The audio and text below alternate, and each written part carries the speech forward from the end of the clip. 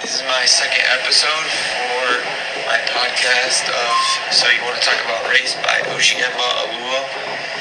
And this is over chapter 3 and 4. I'm going to start with chapter 3 and tell you what I thought about it and how it impacted me. So, this chapter started out with Oluo talking about her mom and how her mom was white and she raised two black kids, one including Ojiema, and I think she said a sister. So basically she was saying how her mom she was very open and to her having black kids, but she also kind of built off of what she said in chapters 1 and 2 on how even though you can be white and you can share similar viewpoints on racism, the way black people view the racism, but you'll never understand how it feels unless you have that skin color and you go to those experiences.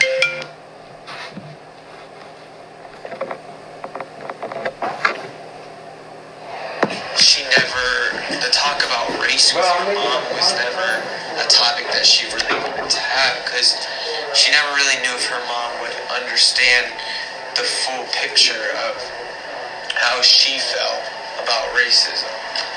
So, one story that her mom told was, for example, when she was talking with a coworker and she was saying, I'm pretty sure she was saying a joke about like black people, and her coworker kind of gave her like a look, not a look, but like hinted towards like, oh, another white lady saying, like thinking she knows what she's talking about. And this was actually Oluo's mother talking to her about this. And she said that she was about to go off on the guy because the guy didn't know that she had two black kids and she knew what it was like to grow up with black people. But Ojiema, she kind of stayed strong on the fact that she was, throughout this conversation with her mom, she kept on saying, oh, but I was kind of making that face that I don't want her to do that because I don't want her to go back to the guy and tell her, oh, I have two black kids. And this was because she didn't think her mom truly understood what the black guy went through. What every day being followed by people in the store, being looked at differently, having assumptions made about them. So she kind of had the conversation with her mom about that, and she summarized how that conversation ended up going very well, and then her mom ended up understanding, and she never went back and told the guy anything. Her mom ended up understanding how the specific perspective of black people is during any type of racism towards them. So later in the chapter, she talks about having conversations about race and how you're supposed to have them. So, during that talk, she really stresses the point of, like, different ways to know if you're having the right conversation. So, in how to go throughout that conversation. So, one point she makes is always know what you're talking about. Like, not research, but know what you're saying and almost have numbers to back it up, because you don't want to be going into a conversation about race, especially if you're white, because she also said a lot that this is a white supremacist system in the United States. She said always know what you're talking about. Make sure that you and the other person are on the same page, because if you're not, that can cause some tension and might even turn violent, which she said happened in some cases. And she also said, never, if you're wrong or if you feel hurt, go back and think about what was said and how it affects you. Because she really wanted to make sure that even if you wanted to have these conversations, that you didn't feel too personally affected by them. That you understand what's going on and the other person's view, and you understand that that's specific to them. So you don't want to kind of stress the fact that they might be viewing something a certain way. So yeah, basically that's the main thing she said. She ended off this chapter talking about racism in general, and talking about how if you follow the steps that she says to having a good conversation about racism, you can end up having a really good conversation, and it's really important. So she said that these conversations are obviously important to have, because if they're never outspoken, then nothing is ever going to change. So, which is very true, because for hundreds of years, if the boycotts and the segregation movement, if that never happened, if Martin Luther King, Rosa Parks, any of those social leaders, if they never came up, then nothing would happen. So it's important to have those conversations. So yeah, that's basically chapter 3. We're going to move on. Okay, so moving on to chapter 4. This chapter starts out with Ojiema talking about her experiences as a child. So how she grew up in a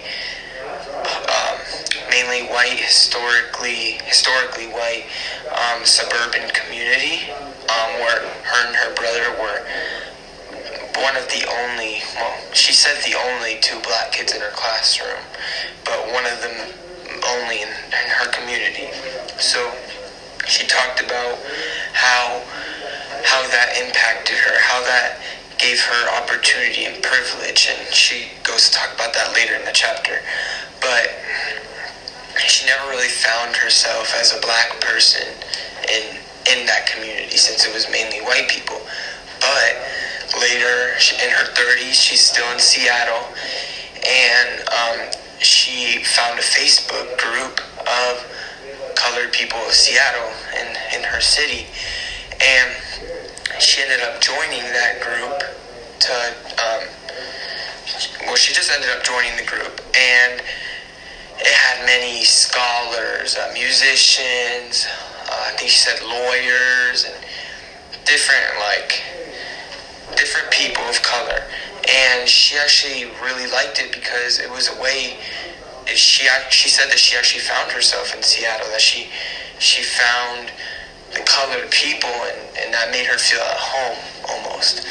So she talks about how they had meetings and picnics, but she talks about this one picnic that they had at a local park, in which they were all drinking, eating, and there were a group of other black men playing basketball, and she describes them as like fade cuts with shorts on, and the way she kind of draws their picture is she describes them as like typical black people.